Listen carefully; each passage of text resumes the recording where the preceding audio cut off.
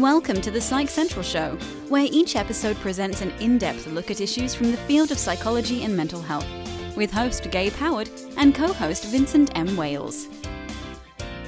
Hello everyone and welcome to this week's episode of the Psych Central Show podcast. My name is Gabe Howard and with me as always is Vincent M. Wales. And today Vince and I will be talking with Brett Francis. Brett's mission is to educate individuals and society at large about mental health and why having mental health issues or a family member with them is a lot more normal than people think. Brett, welcome to the show. Thank you for having me. I really appreciate you guys having me on. Oh, it's our pleasure. Definitely glad to have you. Brett, my first question is this. How did this become your mission? What happened in your life to push you in this direction? Yeah, well, it was a long road, I'll tell you that for sure. When I was 6 years old, I was diagnosed with Tourette syndrome and severe ADHD. And then, of course, 17, I was re-diagnosed with the same, but in addition, anxiety, OCD, and panic disorder. Now, that doesn't mean that I only had anxiety when I was 17. Since I can remember, I've been struggling with anxiety and panic and mental health, mood regulation, all those kinds of things. And I think a lot of it was from being bullied when I was in high school. I was bullied very badly. I was shoved in lockers every day. And that really was the big start of it. You know, when I was 7 years old, my parents said, just tell everybody that you've got Tourette syndrome. Well, as you guys know, mental health is miseducated or maybe not known a lot about sometimes, or it's a taboo topic, which, you know, we're all working at bringing some more awareness to it, you know, and making it less taboo and more of normal conversation. But Tourette's is still one of those things that is very misunderstood. And so people would think, oh, she's going to be swearing like the girl on the movies or like this person in the movies. And so I got really ridiculed and bullied for my Tourette syndrome for a very long time, shoved in lockers every day. And I was, when I was 15 years old, I was raped for my first time. And then, you know, through that, I did a lot of substance abuse, and I really was starting to fail in school after my rape. And so I had a lot of mercy passing because the teachers felt sorry that I was being bullied. And at this time, you know, there wasn't a lot of education about not only Tourette syndrome, but mental illness. Parents did the best that they could, but it was still a really, really big struggle for me. And so when I turned 18 years old, very shortly after I turned 18, I actually got pregnant unexpectedly with my high school sweetheart. And then at 19, I had a miscarriage at about 4 months. And then I hit rock bottom. And through all of this, after my rape, after some traumatic events in my life, and then again after my miscarriage, was the last attempt that I had on my own life to take my own life. And so I've struggled through my whole life. And still to this very day, I have bad days. And I just want to my mission has become that because I want to bring awareness to mental health and help people understand that it is normal. It's just like having diabetes, or you get a broken leg, so you get it casted, so you have mental illness, you try medication, you know, really working at normalizing that, because, you know, I would have done anything for somebody to be able to relate to me and say, hey, that doesn't make you a screw up. Like I felt a lot of my life. I felt very broken for a very big portion of my life. And that's why I do what I do, is not only because I'm passionate about it, but I just, you know, I love every minute of it. And that's become my life's mission. I love that. And I also love the way that Vin asked the question. It's like, we see that you're a mental health advocate. What happened to you? And yeah. I say that to be a little bit funny, but it really is true. I've noticed that people in the mental health advocacy space are either people like me, I live with bipolar disorder, or people like you with Tourette syndrome and you know, anxiety and everything that we just learned about you. Vin, of course, has persistent depressive disorder. And it really seems like either you or somebody that you love suffers from a mental illness in order to really occupy this space. And I'm hoping that someday I will walk up to somebody and say, oh my God, you're a mental illness advocate. Why? And they'll say, because mental illness is serious. And I'll be like, well, but you have it, right? No. A loved one? No, mental illness is serious. We need to help out. And that will just be like a great day. A great day. It would. You know, I really look forward to that day too, just to hear, yeah, I'm passionate about it. You know, you hear kids talk about being an astronaut, a geologist, you know, a tradesperson, or a veterinarian, or you know, 6 foot tall blonde model. That's what I want to be when I grow up still, by the way, guys. I like you know, it. And where is I'm passionate about mental illness and I want to stop the stigma just because I can, you know, instead of being an astronaut or whatever. You know, I look forward to that day as well. So earlier you mentioned Tourette syndrome and how it's so misunderstood. Mm-hmm. Because as you pointed out, most people just think of it as the stereotypical swearing without any kind of restraint sort of thing. But it takes many other forms. Can you share some of those with our audience? So the swearing is actually called coprolalia, and it only happens to 4 to 7% of people with Tourette syndrome. So Tourette syndrome is divided into a couple of different things. You have motor tics, and then you have verbal tics. And then out of those, each of those, there's simple, and then there's complex tics.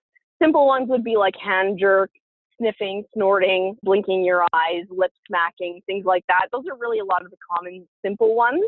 And then now when we get into the complex ones, that can be anything from, like, I've had days where my tics are so bad that I feel like I need to echo sounds on an action movie or something. Or some people, feel the need to bark like a dog or repeat themselves saying something, and they have to say it in just the right way and just the tone of voice.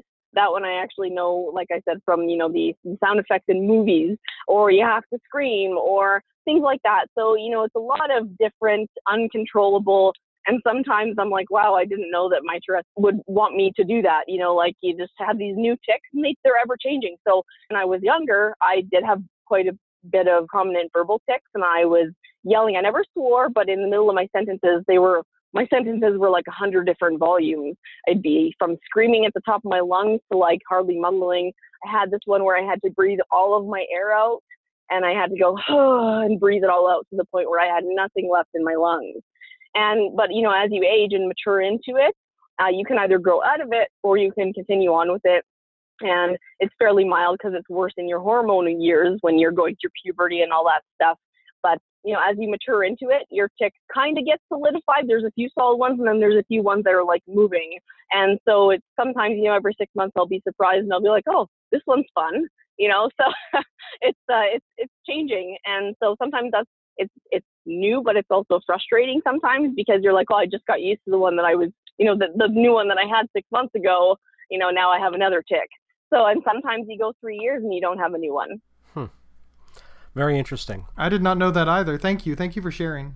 You're welcome. You are the host of the Not Broken radio show, which is heard on many different radio stations throughout America. Can you tell us, why did you name it Not Broken? Well, it actually followed my book. So my book's called Not Broken, and that's where I came up with Not Broken, because I spent a large portion of my life feeling very broken and going into psychologists, psychiatrists, counselors' appointments, and even, people in the general population with the stigma. I felt like a screw up and like I couldn't do anything right. And I'm sure that you guys have felt like that before with your mental illness. Many times. That's not a good feeling to have, like you don't fit anywhere.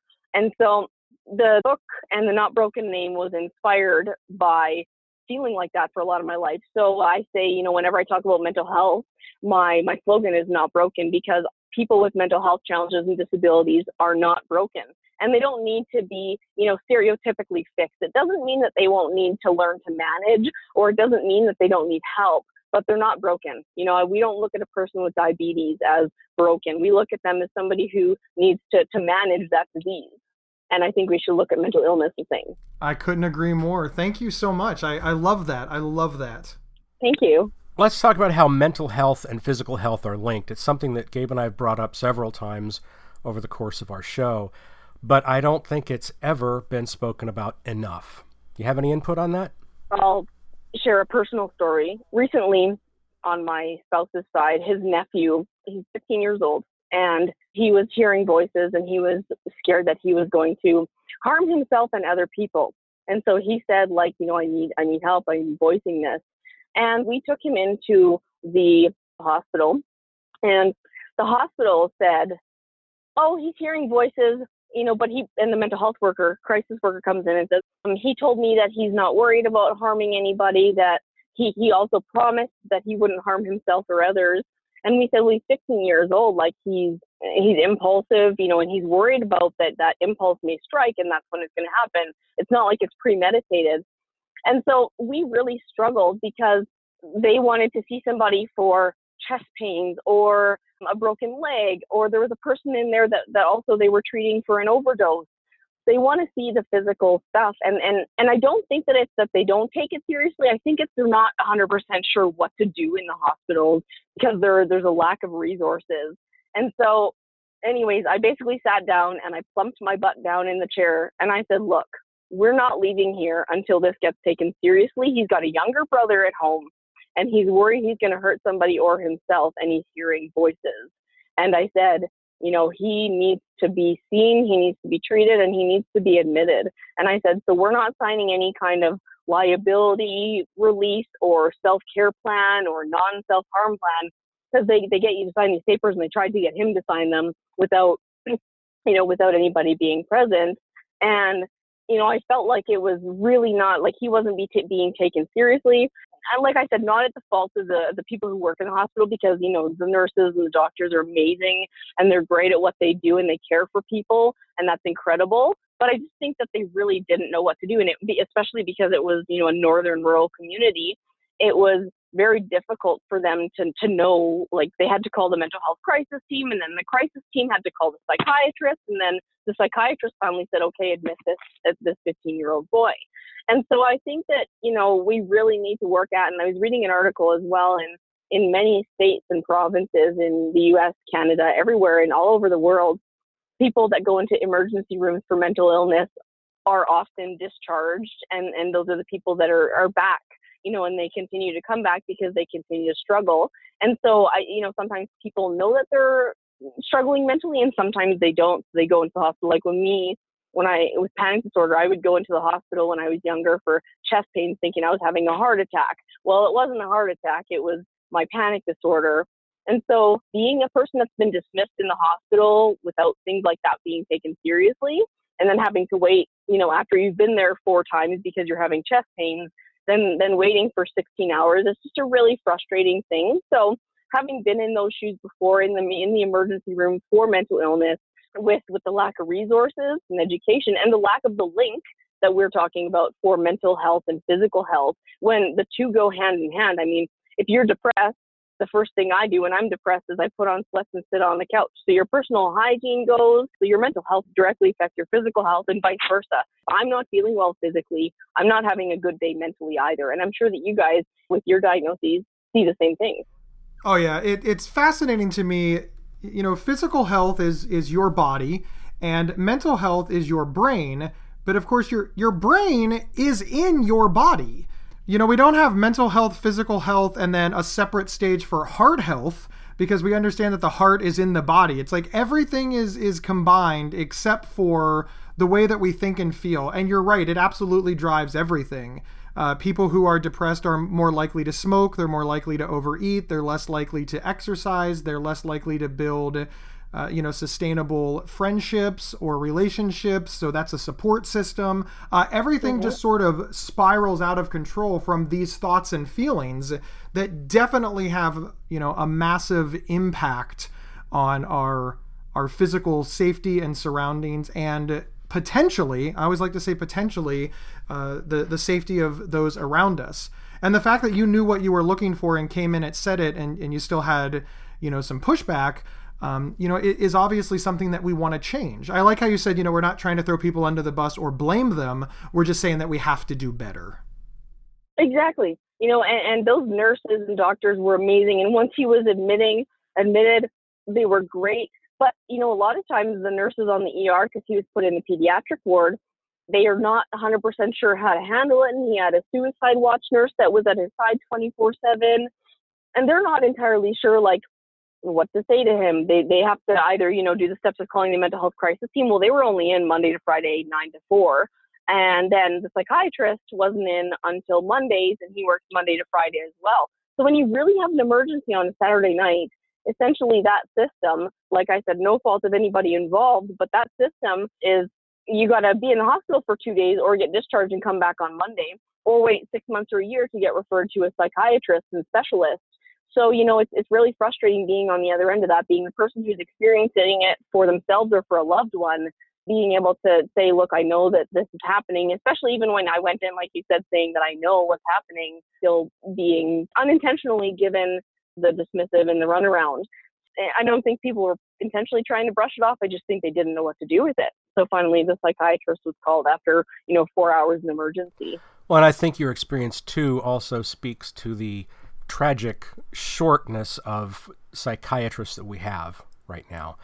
And you said it was in a rural area, which just adds to the problem there. Yeah, and then there's less resources for counseling and stuff in rural areas where people aren't in a main center. Exactly. We will see you in a moment after we hear from our sponsor. This episode is sponsored by BetterHelp.com. Secure, convenient, and affordable online counseling. All counselors are licensed, accredited professionals. Anything you share is confidential. Schedule secure video or phone sessions, plus chat and text with your therapist whenever you feel it's needed. A month of online therapy often costs less than a single traditional face-to-face session. Go to BetterHelp.com/Psych Central and experience 7 days of free therapy to see if online counseling is right for you. BetterHelp.com/Psych Central. Welcome back, everyone. We're here with Brett Francis, author of the book Not Broken. So, what are, as you put it, mental illness superpowers? Well, mental illness superpowers, I actually kind of, came up with that through, building my career and speaking and things like that, where I realized, I can actually use my mental illness to an advantage here. Like, it doesn't have to be always something that cripples me. It doesn't have to be always something that makes me feel like garbage. It doesn't have to be always something that I'm judging myself for, or other people, I feel like other people are judging me for. It doesn't have to be a downfall, and it doesn't have to be, so to speak, a fault that I look at. We all look at ourselves in the mirror and point out our own imperfections. People with mental illness look into their own minds and point out the flaws that they think they have, and they judge themselves for it, and we're our own worst self-critics. And so, a big part of what I do is really embracing that mental illness and figuring out what has it brought to your life. And initially people say to me, like, what? Like, what are you talking about? Like, I live with depression, or I'm chronically depressed. How has that brought any benefit to my life? And one of my friends that has chronic depression, I said to her, think of something that it's brought. Like, who do you think you wouldn't be, or what has it brought to your life? Well, it took her hours. So she finally calls me back and says, Brett, I'm a paramedic and I care for people for a living, and I don't think that I'd do without depression. And I'm really empathetic, so I'm really in tune as well with other people's feelings, and I can provide empathy, I can be a good wife, and I can really understand where people are coming from and empathize with how they're feeling and also pick up on it. And I said, well, what's not great about that? So for me, one of the first things was, well, if I didn't have OCD, I wouldn't be organized enough to do my own thing. I'd be so scatterbrained. I wouldn't be organized enough to be in business, to run a business, to write books. And not saying I don't struggle with those things and that I don't have bad days, but without the OCD, I wouldn't be a business owner. Without my ADHD, I wouldn't be as creative. Without my anxiety, I wouldn't have the amount of energy that I do and the amount of passion that I do. Without my Tourette syndrome, I wouldn't be who I am or what I am today and doing what I do today. If I hadn't had the past of my bullying, my substance abuse, if I hadn't had all those, don't get me wrong, I wouldn't wish those things on my worst enemy, but those things are what's made me the person that I am today, sharing my story, the person that loves to change people's lives, the person that loves to bring awareness to mental health and fight for the advocacy. I would not be that person had I not had my diagnoses. So that's what mental health superpowers are. I really appreciate that. Thank you so much. And I like the way that you worded it and tried to tie it together. Sometimes I go the other way where I say that, there's no superpower in mental illness. These are just innate skills that a person has that they're able to use. And, when I talk to people that, say, no, I'm turning my mental illness's negatives into positives. On one hand, I want to be like, no, there's no positive about mental illness. But on the other hand, I really appreciate the reframing. And this is why I am so glad that there are multiple voices out there, because the reality is, I'm kind of a realist. I'm kind of a pessimistic guy. And that's how I choose to deal with my symptoms and mental illness. But other people are more optimistic and they see things differently, and they're going to completely agree with you. And this is why I feel that all voices are important, because if you were the only voice, you'd never connect to me. And if I was the only voice, I'd never connect to you. But thankfully, multiple voices allows everybody to feel connected, and we're all on the same side. So thank you. Well, thank you. And thank you for sharing as well. And, I would say I'm more on the optimist scale of that. However, My anxiety, and I'm sure you guys experience it with your mental health as well, it's almost like a Jekyll and Hyde type thing where 1 minute oh yes, I'm an optimist, and in a split second and snap of a finger, I can be the worst pessimist in the world, and all life is going down the drain, and I'm a failure, and it's a waste of time, and blah, blah, blah.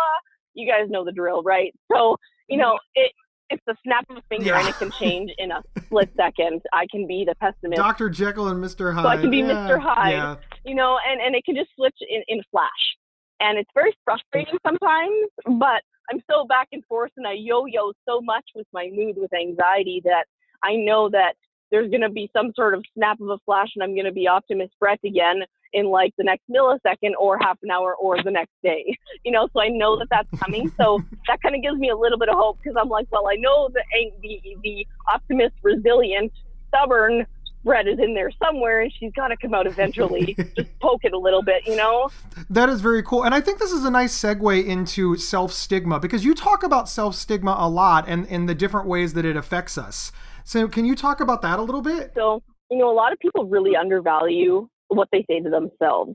And anxiety and all mental illness is like, it puts those doubts in your head where it's like, I'm a failure, I'm not good enough. And it's continuing to tell you everything that you can't and won't, or should have and could have. My counselor says, focus on the can-dos and the have-dones, but that's not anxiety.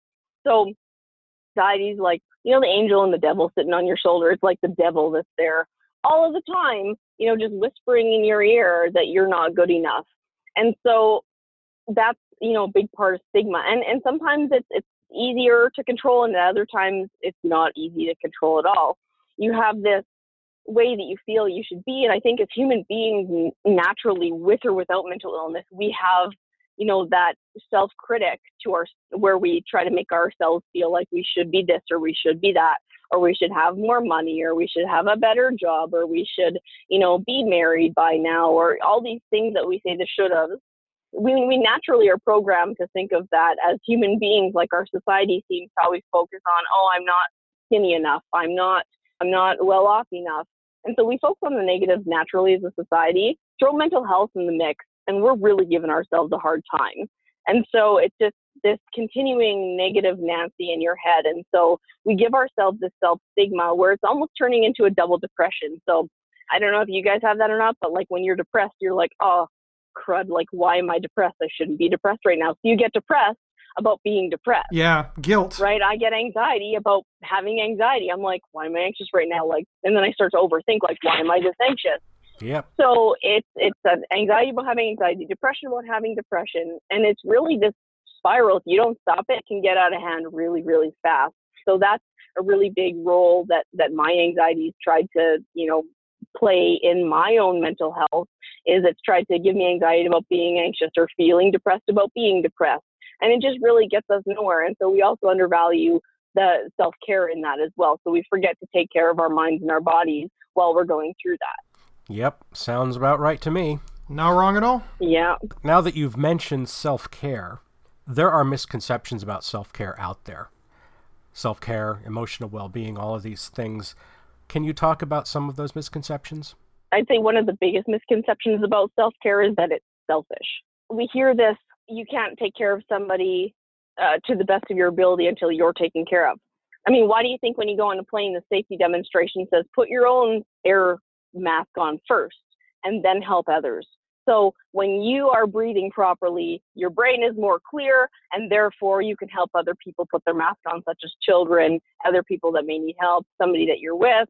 But as soon as you have that breath of air and you get that oxygen flowing into your body, you're thinking more clearly because you're taken care of. So that's exactly the same reason why they tell you to put that mask on first for yourself and then help others, is because if we don't take care of ourselves, we can't give others our everything. So we can't take care of our spouses, our children, our friends, and be there for them as much as we could be with our own self-care. So we're giving ourselves, or we're, I guess, losing not only the self-care and all of its benefits, but we're also losing possible potential to be something more to somebody else that we love.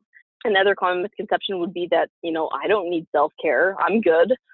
Everybody needs self-care, people with or without mental illness. People with mental illness obviously have to find out, really what works for them. And I mean, that's for everybody. Everybody, it's important that they know what works for them. Another one would be that it's not that important. Well, it really is.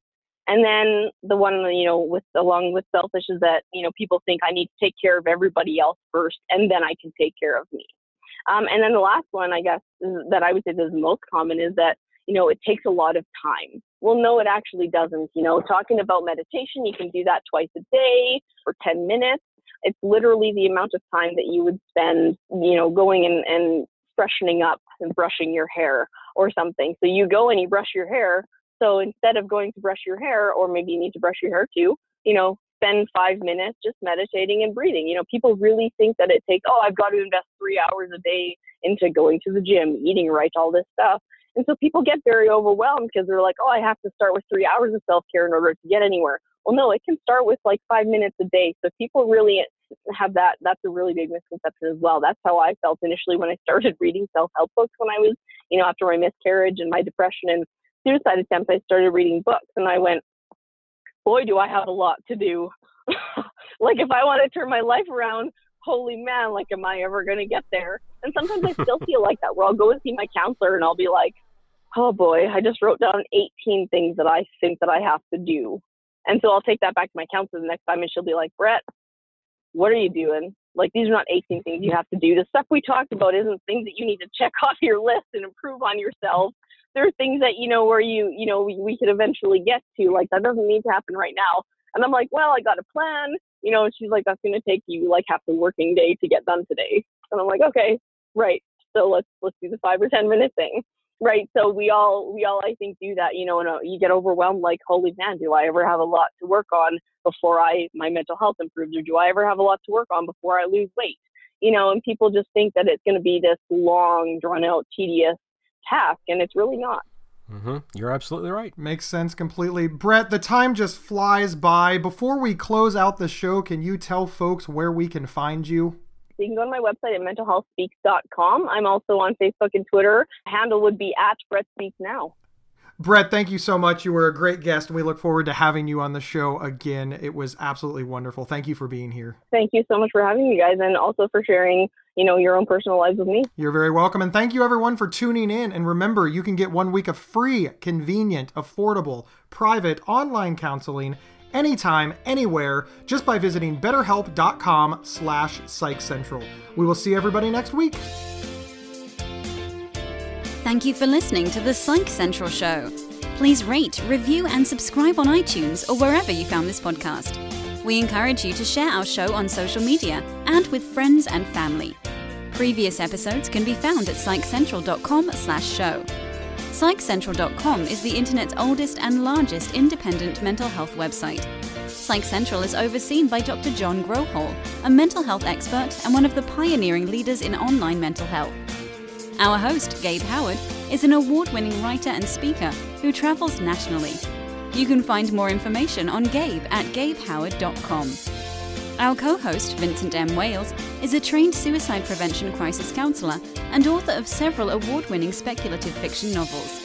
You can learn more about Vincent at vincentmwales.com. If you have feedback about the show, please email talkback@psychcentral.com.